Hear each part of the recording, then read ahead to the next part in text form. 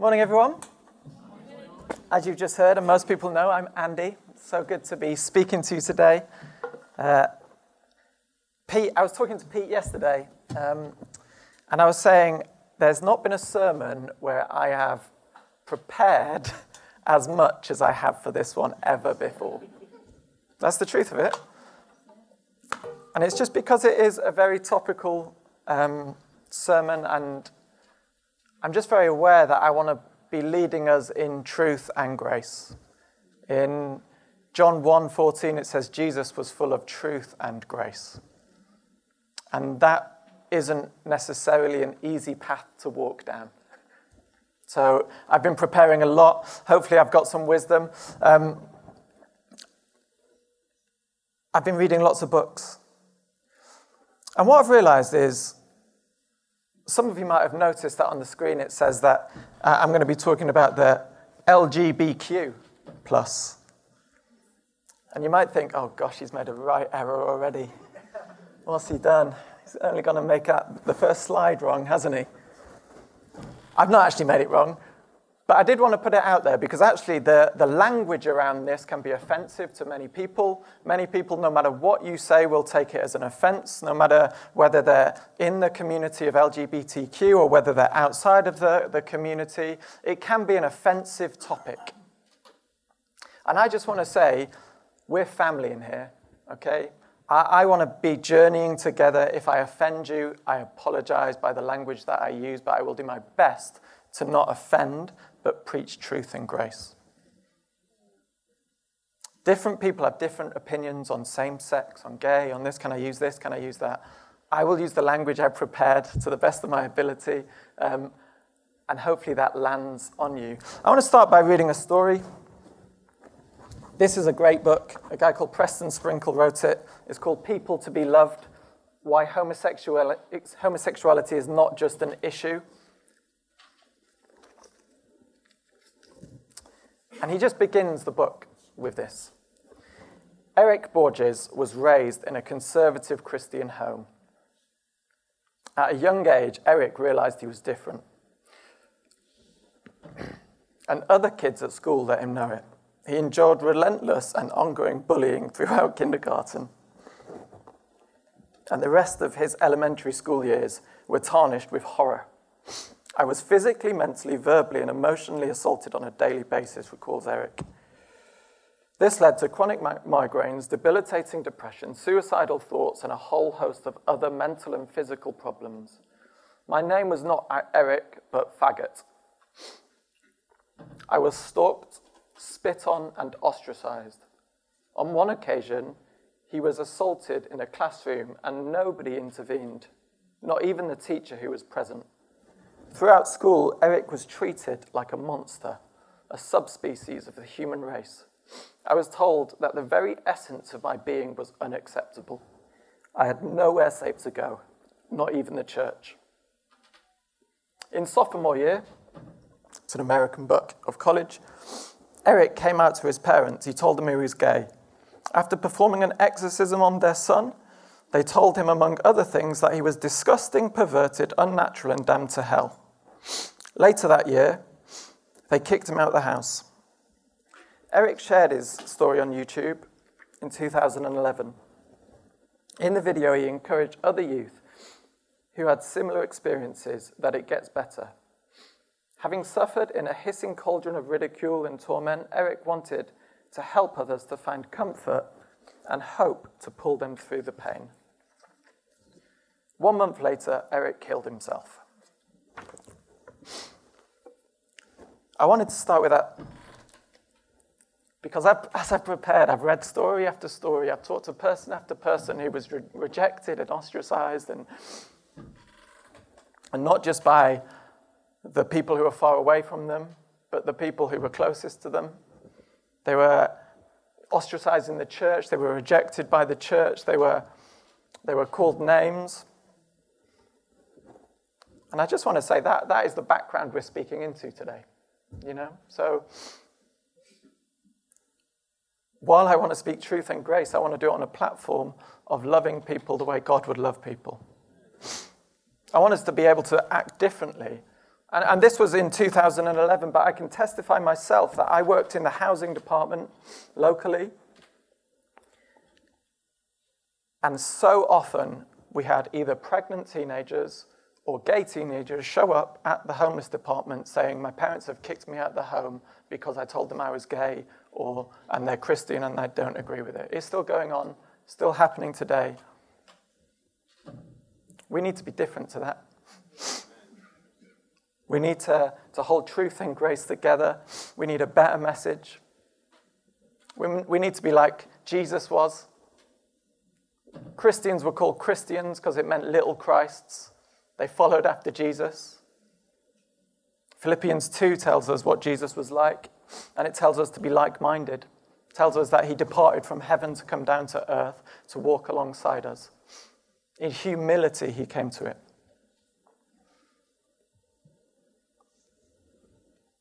So that's the foundation of what I'm saying. I've left the tea out because next week we have someone who's been through a journey of transgenderism and then come back, and she's going to be speaking on that. But also it's a slightly different topic. Lesbian, gay, bisexual and queer are about attraction, sexual attractions, who you're oriented towards being attracted to, whereas transgenderism or gender is your inner sense of who you are personally, which is why we've separated them out, and they are different topics. There's another thing that goes on in our society, though, and it's this. I used to think homosexuality was a sin or was bad, and then I met some people at work or around, and they were great people and wonderful people, and I loved them, and how could God say that they were sinning by living their lifestyle out if it was just who they were? And we use experience to speak in rather than scripture. Now, I just want to say, some of the funniest, happiest, most joyful people I know are gay. They're very talented, they're creative a lot of the time. Some of my friends, that I've enjoyed and loved and do still, they're gay. But we can't allow experience to trump what Scripture says. And so that's what I'm going to be speaking into today. It's been an adventure going through the Scriptures. I'm going to go there, but let's first watch a guy called David's video. My name's David. I am from Sydney, Australia originally. I was brought up there and then moved over here to study theology at the University of Oxford. And now I work in Oxford, live there, and absolutely love it. It's great. I had many boyfriends when I was growing up. My search for relationships was really extensive. I started going out to Oxford Street in Sydney, which is the central kind of strip of the gay world in Sydney, trying to kind of go to clubs and meet people. I think love was a rush. Love was like an intoxication with the other person, and it was a kind of escapism really from the context that I was in, because I didn't feel accepted, I didn't feel understood. I would primarily define love, now that I'm a Christian, as self-sacrificial love, the kind of love we see on the cross. And that love is a passionate and romantic love, but it's ultimately first about giving yourself to the other and giving yourself up for the other. And that actually in that you find the most brilliant intimacy there is. The moment I became a Christian was incredible. I first experienced Jesus when I was in a pub in central Sydney in the gay quarter, when a girl prayed for me, and I just felt this most incredible presence come upon me. It was like tingling, like oil on my head, and it was just this love that I had never encountered before, and I was completely gobsmacked, completely dumbfounded that this was real. It wasn't just a concept. The intimacy I experience with God now, it's like any relationship. There's maintenance, there's things that need to happen. But I think the difference with the relationship with God is that He is always faithful. And I can actually depend on Him. And I think that's an incredible security that I have with Him, that I just wouldn't want to give up for anything. And so I think you can't find that in any other relationship. It's only in that relationship with God that I have that, and that really helps me to love others better love others in a deeper way. Of course, I miss romantic relationships, and on some level, I miss sex, yes. But in another sense, not at all, because actually the search deep down behind sex in our society is a search for intimacy. And when I was having those sexual relationships, I was not finding very profound forms of intimacy. In fact, often that would separate me or distance me from people. So I think I found the intimacy I was looking for in Christ and in the church. What I love about being a Christian is that I get to share the most incredible news with people, that they don't have to live up to a moral standard, that they don't have to climb this ladder. And I think a lot of people feel condemned, and actually I get to share the news with them that they're not condemned when they receive Jesus and they turn away from sin or their old life. They're completely accepted, completely loved, completely brought into God's family, and that there's no condemnation anymore. I love that. It's David Bennett. This is his book. I loved this book.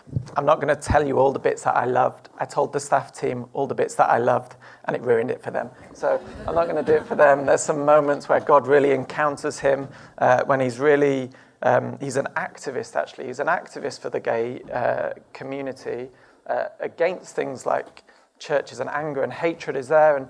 But he comes to meet the living Lord Jesus, and it's just glorious. Jesus just chases after him. What I want to do, I want to go through some scripture, because I think that is where truth is. You know, it's not in anything else, it's in scripture. So let's go straight to scripture. I want to go to Matthew 19. And I'm going to try and answer some questions that are going on around, and then bring scripture in as well and mix them together. Hopefully it works. So Matthew 19, 3-6. This is Jesus. So some Pharisees came up to him and tested him. Is it lawful to divorce one's wife for any cause? He answered them, you have not read that he... Have you not read? So that, just let me pause on that. Have you not read? I feel like before I spent all this time preparing this talk, I had not read and I had not delved and I did not know, because I did not know scripture. And I feel that's what Jesus is saying. The NLT says it like that, but in the ESV it just says, have you not read? But I think there's an accusation from Jesus to the people who should know their scripture.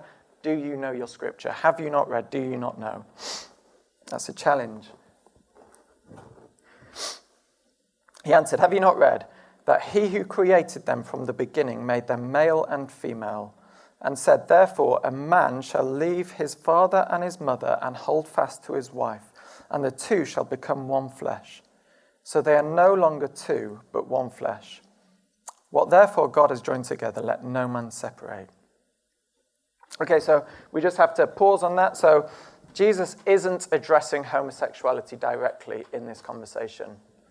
But what he is doing is he's giving a sexual ethic of what he believes. He's interpreting Genesis 1 and 2 into a time when he was on the earth. And what he says is actually, he says there's a designer is the message behind this. It's a creative narrative. So there is a designer and a creator who made things the way that they should be. And this is the way that they should be. Jesus didn't, to answer the question on divorce, Jesus didn't need to include that God made them a male and female. He didn't need to say God made them male and female. He could have just said a man and a woman joined together. I think Jesus draws on some verses in Genesis.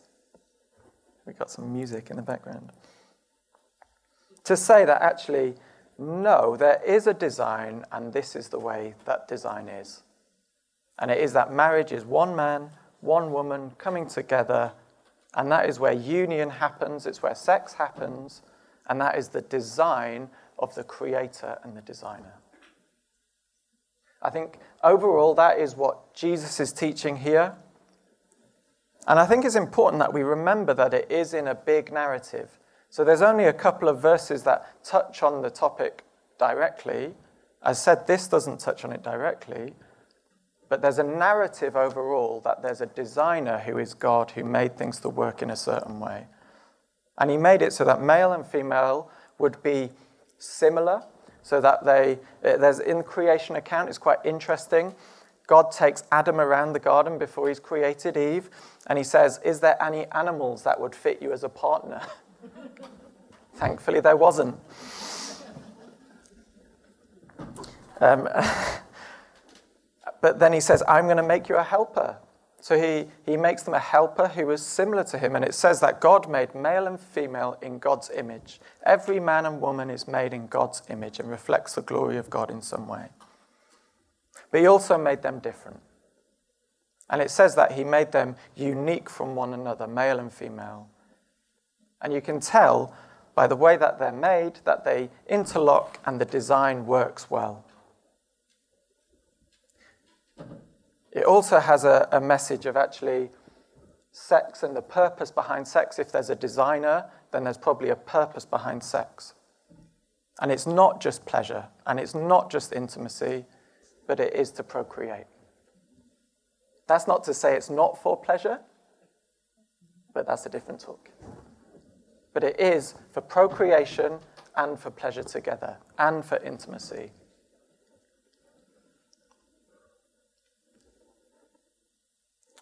Did Jesus say anything else? I'm going to move quite quickly, so make a note of these Bible verses, because I really want you to search it. Mark 7, verse 20 to 23. It says this. Jesus said, what comes out of a person is what defiles him. For from within, out of the heart of man, comes evil thoughts, sexual immorality, theft, murder, adultery, coveting, wickedness, deceit, sensuality, envy, slander, pride, foolishness. All these things come from within, and they defile a person. And you can see that Jesus mentions sexual immorality in the middle of it. Where would he get his interpretation of what sexual immorality was from? Well, similarly to how he described marriage, he went back to Genesis. He would be defining sexual immorality from Old Testament law. And you go back to Leviticus 18. And in the midst of Leviticus 18:22, it says this, you shall not lie with a male as with a woman. It is an abomination. And then Leviticus 20, verse 13, if a man lies with a male as with a woman, both of them have committed an abomination. They shall surely be put to death. Their blood is upon them. Now, I've just read 2 verses which I've taken out of Leviticus 18 and 20, but I put more on there because I want you to see that actually it's not just singled out on its own, but actually there's an inclusion of other sexual acts which are also immoral. We also have adultery is listed there. If you commit adultery, it's the same punishment, it's the same treatment, it's sexual immorality. So that's included within what Jesus is saying here. He's saying that actually, don't be sexually immoral. And he brings his definition from Leviticus 18 and 20. I think something interesting I've learned over time is I've been trying to process how do you bring Old Testament through to New Testament? How do you speak in through that? And so Acts 15, it talks about we're under grace now, right?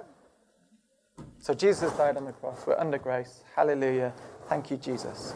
So what does it mean that it says in Leviticus? What does it mean that Jesus talks about Leviticus? What does that mean? Does it mean anything? Well, Jesus lent on it. But also in Acts, when the early church was born and the Gentiles had just got the Holy Spirit, and the Holy Spirit had been poured upon them, and the church was like, the church which was predominantly Jewish at the time was like, can the Holy Spirit really be poured out on the Gentiles? And so they came together, and you get Peter and James and the Pharisees and all the church leaders of the time coming together to have this conversation about, and the Pharisees were like, okay, yeah, they can receive the Spirit, but they also need to be circumcised. They need to be this, they need to be that. And at the end, there's a decision that is made, whereas actually, no, they don't need to be circumcised because Jesus fulfills the purity rules. the purity rules of Scripture, he has died on the cross. His blood pays the price for purity. But they say this at the end. The Jerusalem Council, have I not got the verses? I'm going to read it here. Therefore, my judgment is that we should not trouble those of the Gentiles who turn to God to get circumcised, to fulfill animal sacrifices, but we should write to them to abstain from the things that polluted by idols and from sexual immorality and from what has been strangled and from blood. For from ancient generations Moses has had in every city those who proclaim him, for he is read every Sabbath in the synagogues. So the early church, although they took out the purity, they kept in the morality of sexuality. It was important to them that they kept that in there. It's interesting, isn't it? I find it interesting. I found that was one of those moments like, oh, wow, that's really, really helpful, that's what the church thought. So what the church brought through was Jesus' teaching, but what Jesus brought through was Moses' teaching.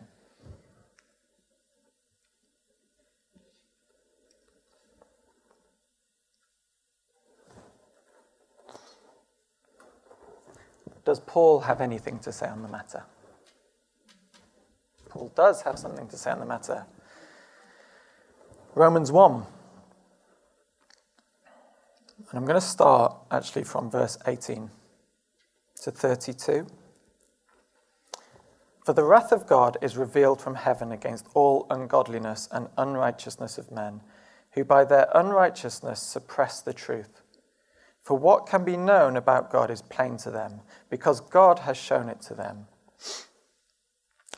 For his invisible attributes, namely his eternal power, his divine nature, have been clearly perceived, ever since the creation of the world in the things that have been made, so they are without excuse. For although they knew God, they did not honor him as God or give thanks to him, but they became futile in their thinking, and their foolish hearts were darkened. Claiming to be wise, they became fools, and exchanged the glory of the immortal God for images resembling mortal man and birds and animals and creeping things. Therefore God gave them up to the lusts of their hearts, to impurity, to the dishonoring of their bodies among themselves, because they exchanged the truth about God for a lie, and worshipped and served the creature rather than the Creator, who is blessed forever. Amen. For this reason, God gave them up to dishonorable passions.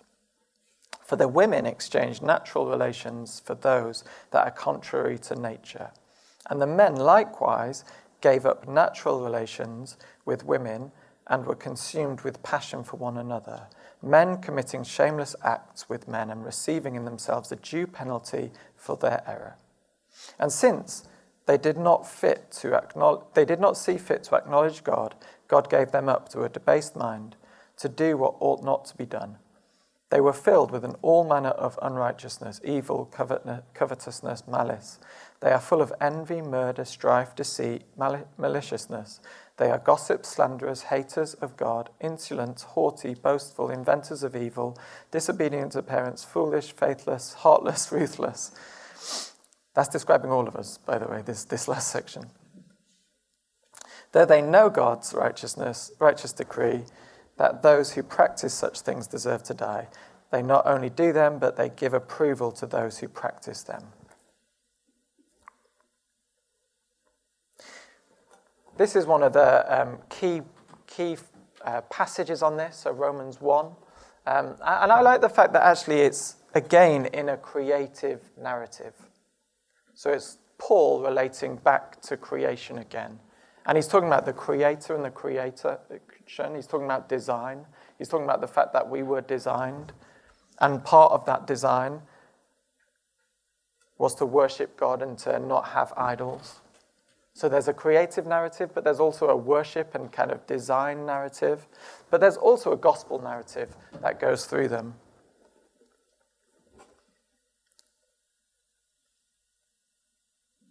Let's just touch on the verses where it specifically mentions. So the verses where it says, "For this reason God gave them up to dishonorable passions, for their women exchanged natural relations for those that are contrary to nature. And men likewise gave up natural relations with women and were consumed with passions for one another, men committing shameless acts with men and receiving in themselves the due penalty for their error." If you hear what it says they exchanged natural relations. And if you put that in the creative narrative, then it's not talking about how I feel. It's not talking about what I feel within me. It's not talking about whether that started at birth or whether it started later in life, whether it's from natural or from what you've learnt. It's saying here, God has created an order, a natural order of things. And he's saying that actually this goes against natural order. He says it's about creation and creative narrative again. I think it's interesting that Paul speaks about it in this big picture, because it's not just about me and it's not just about my actions, but it's about the whole of creation and the order of things.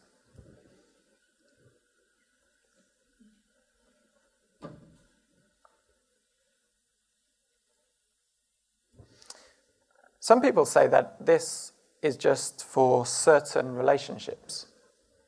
That Paul's just talking into relationships where there was a power imbalance, or there was rape, or there was men having sex with boys, which was frequent in those days.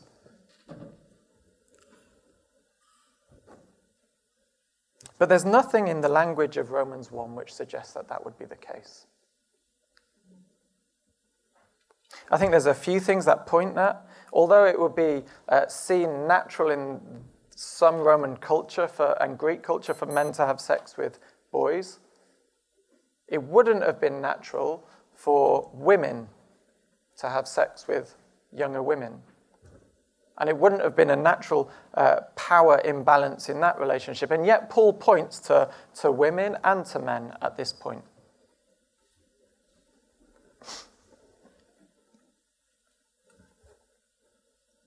But also it connects with the rest of Scripture. The teaching in Leviticus isn't related to anyone other than just the relation. So having sex. It's the action that is the sin in there. And it doesn't say this type of relationship or that type of relationship. And actually in Leviticus 20, it talks about both parties being culpable and deserving the penalty, which would suggest that it wasn't a power imbalance relationship that Paul and Moses and Jesus is engaging with.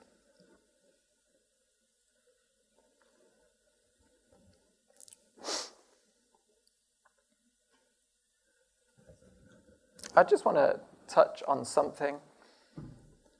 Can you be born gay, and is that a problem with Scripture? I agree with you, Maria. I think you can be born gay. I think people I've talked to and I've heard their testimonies, there's never been a time when they've not known the attraction to the same sex as them.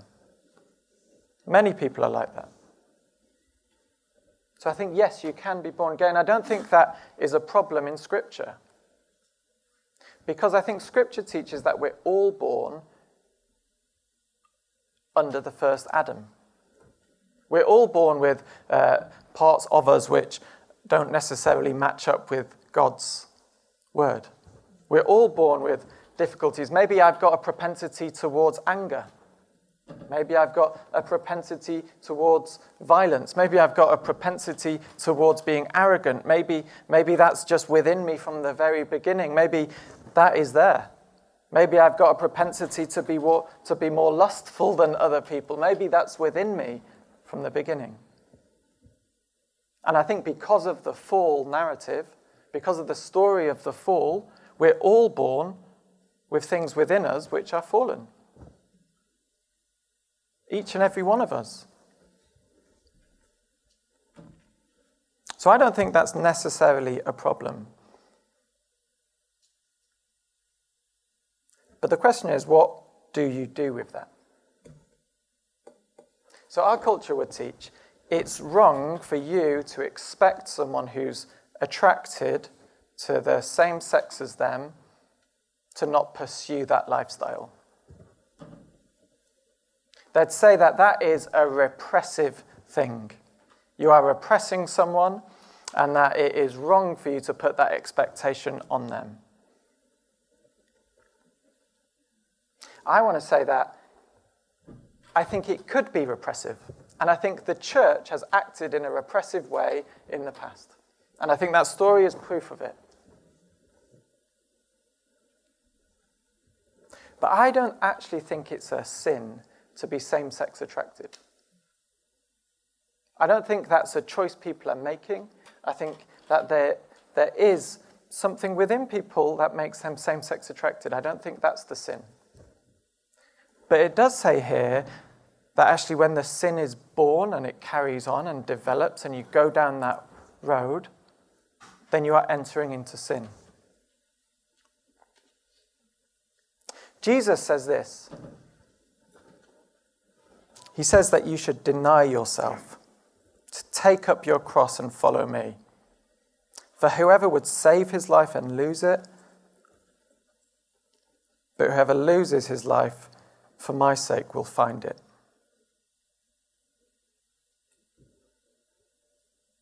And in Romans 8 it says this. So then, brothers, we are debtors, not to the flesh, to live according to the flesh. For if you live according to the flesh, you will die.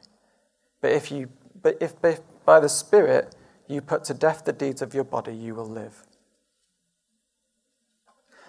I think we as a church need to be open to conversation with people. We need to be welcoming people. We need to be saying, okay, let's talk, let's have these conversations, let's not repress something of an emotion within you. That isn't what Scripture teaches. Scripture teaches that actually you should come to one another and you should talk to one another about the things you struggle with. You should then open it up and pray with one another and be brothers and sisters, and you should be caring for one another and carrying each other's burdens. But the Scripture does teach that actually if you go after the things of the flesh the way that you're feeling, then actually that's leading to death, not to life. And in David's testimony, he says actually when he was pursuing the lifestyle, it led to death. It led to him feeling less intimate. It led to him feeling less connected with people. It led to that side, whereas actually God says, come to me and I will give you life and life abundantly. We can't allow our sexuality to become an idol. We can't allow it to be something that we worship in place of God. And that's what Romans is getting at here. It says you're putting your sexuality, your sex needs, above your worship of God. Whereas actually Jesus says, no, deny yourself. Deny yourself and come and worship me. And I will give you life and life abundantly. And I think that's not just a call on gay people, but it's a call on everybody. There's moments when you need to deny yourself to be a follower of Jesus, to worship him with your whole being, to love him with all of who you are. And in that is where you find life and life abundance. Don't repress emotion. Speak to people. There's probably people in here who feel same-sex attracted. There's probably that here. And you're probably doing that difficult journey. Don't do it alone. Don't allow people around you to do it alone. Do it in partnership, do it in love, do it in grace.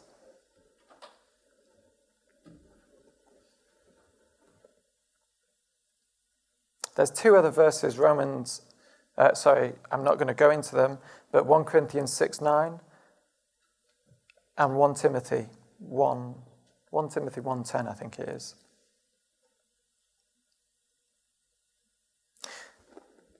Romans 1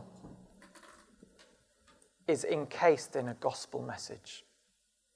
The message, Romans 1:16 to 18. Can't believe I've not got it here. It says, the gospel is good news to all who believe. Everyone who believes. The gospel is good news for everyone who believes. That's what it says directly before it says this narrative. Romans 2 then teaches that actually all of us should not be putting ourselves in a place of judgment. Saying, who are you to judge anyone else? Who are you to judge anyone else? You're not the judge. There's this gospel narrative around these difficult verses. And the gospel is good news. The gospel is good news.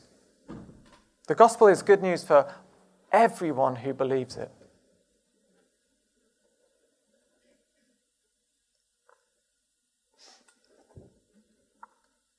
So what do we do? First of all, I think it's our job to not place ourselves as judge.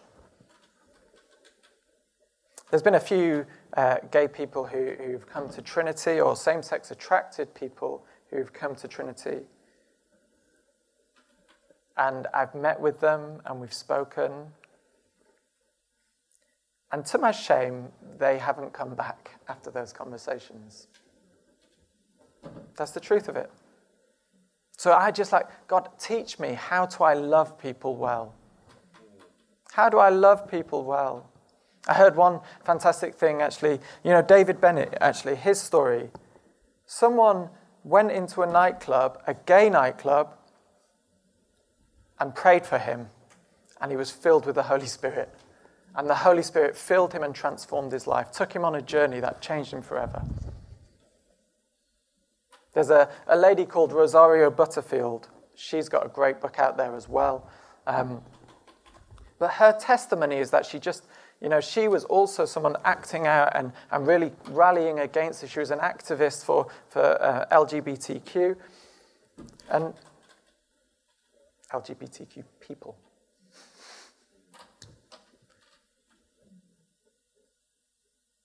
She started reading the scripture.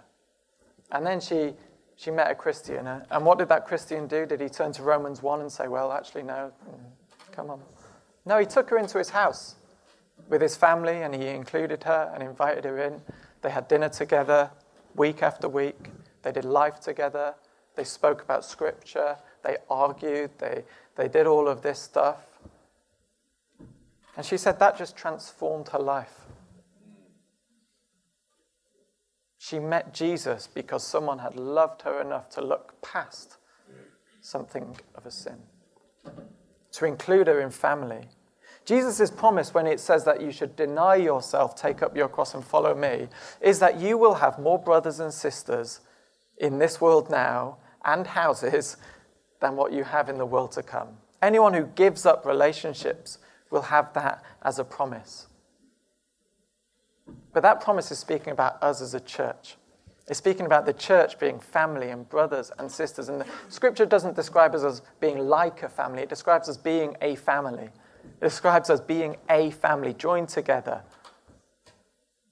We have to be family. We have to love people. We have to have conversations. Something I heard quite well was that just listen to their story. There's this woman I listened to. I've forgotten her name. I couldn't find the podcast again. But she just said, if anyone asks me what the Bible says about homosexuality, about gay relationships, I just say to them, I'll tell you that. I will tell you that. But first of all, we've got to have coffee for the next 4 weeks and get to know each other. I've got to hear your story. I've got to hear where you're coming from. I've got to know who you are. And at that point, maybe we'll have a relationship where we can then talk about this. And I think that's the better way. Actually, the better way is getting to know people, loving them, befriending them, hearing their story, hearing their hurts, saying sorry to them if it's you or the church that has hurt them, journeying with one another, loving one another deeply, being like Christ. What happened in John 8 when the people caught in adultery were brought to Jesus? What happened? It wasn't actually the people. It was the woman. Naughty. That's what Jesus said. Whoever is without sin, pick up the first stone. And eventually everyone dropped the stone. The woman was just stood there with Jesus. Jesus, the only person who could have stoned her because he was completely pure and innocent from everything. Neither do I condemn you. Now go and leave your life of sin. That was the call that Jesus made on her. But in love, she then exploded with the joy of the gospel. Let's not be people who throw rocks. Let's not be people who hold rocks. Let's not be people who desire that. Let's be people who want to win people's hearts and minds with the love of Christ Jesus. Let's be in relationship with people. Let's have people over to dinner. Let's know that we're weak and broken and are only alive today because Christ stepped in and died for us. Let's be those people. Let's be those people who say, actually, this is good news for everyone who believes. Let's preach the gospel. Let's hear stories. Let's do life in this world. And let grace flow from us. But I would say it would be wrong to go away from the truth of what Scripture teaches.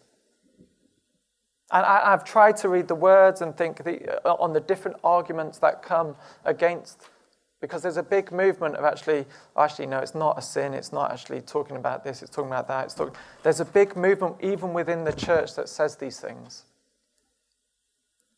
But I don't actually think that's the most loving way. I just don't.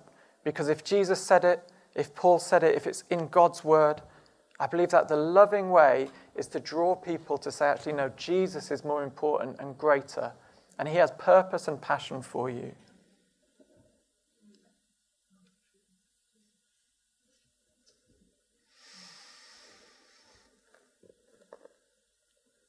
I want to pray for us. I won't have covered everything. I won't have touched the sides. I won't have pleased everyone. There is so much to be learning. And I'm still learning, and the process I'm going on. And I'll put together a document of all the things I've listened to, all the books I've read, and I'll share it with the church.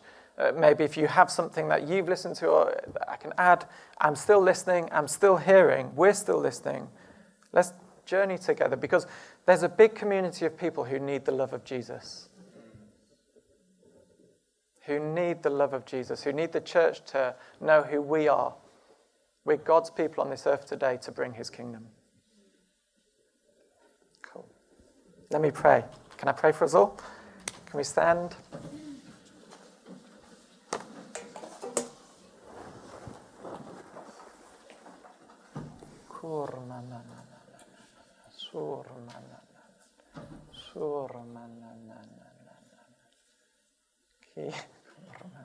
Jesus, Jesus, Jesus. Hey, Jesus, I just want to start by repenting, Lord Jesus, for when I've stood in judgment over someone else instead of loving them, Lord.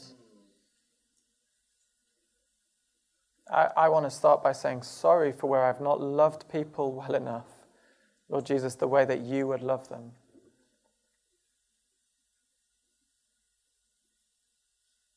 And I pray that you would transform our hearts, Lord Jesus, to love people the way that you would love. Lord God, give us faith, Lord Jesus. Give us boldness. Give us compassion for people, Lord Jesus, the way that you had, Lord. I pray that each one of us would have stories, Lord Jesus, of stepping into people's lives, Lord.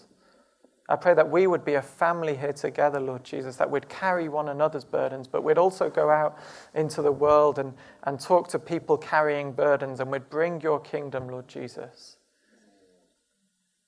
Lord God, let our hearts break for what your heart breaks for, Lord Jesus. Let us love people, Lord Jesus, the way that you love people, Lord. I pray for a spiritual move now, Lord Jesus, of your power upon us, Lord Jesus, to remove any fear of this conversation, Lord Jesus. Any anxiety of this conversation, Lord Jesus. I pray that you would remove it, Lord God. I thank you that your perfect love takes out fear, Lord Jesus. So I pray now that each one of us would be released from that fear, Lord Jesus. And I pray, Lord Jesus, that you would pour your Spirit upon us. Lord Jesus, that we would be a flowing river to this world that needs you, Lord Jesus. Each and every person that needs you, Lord Jesus. I pray that your gospel would be on our lips, Lord Jesus. Come in your mighty power amongst your people, Lord. In your precious name, Jesus. Amen.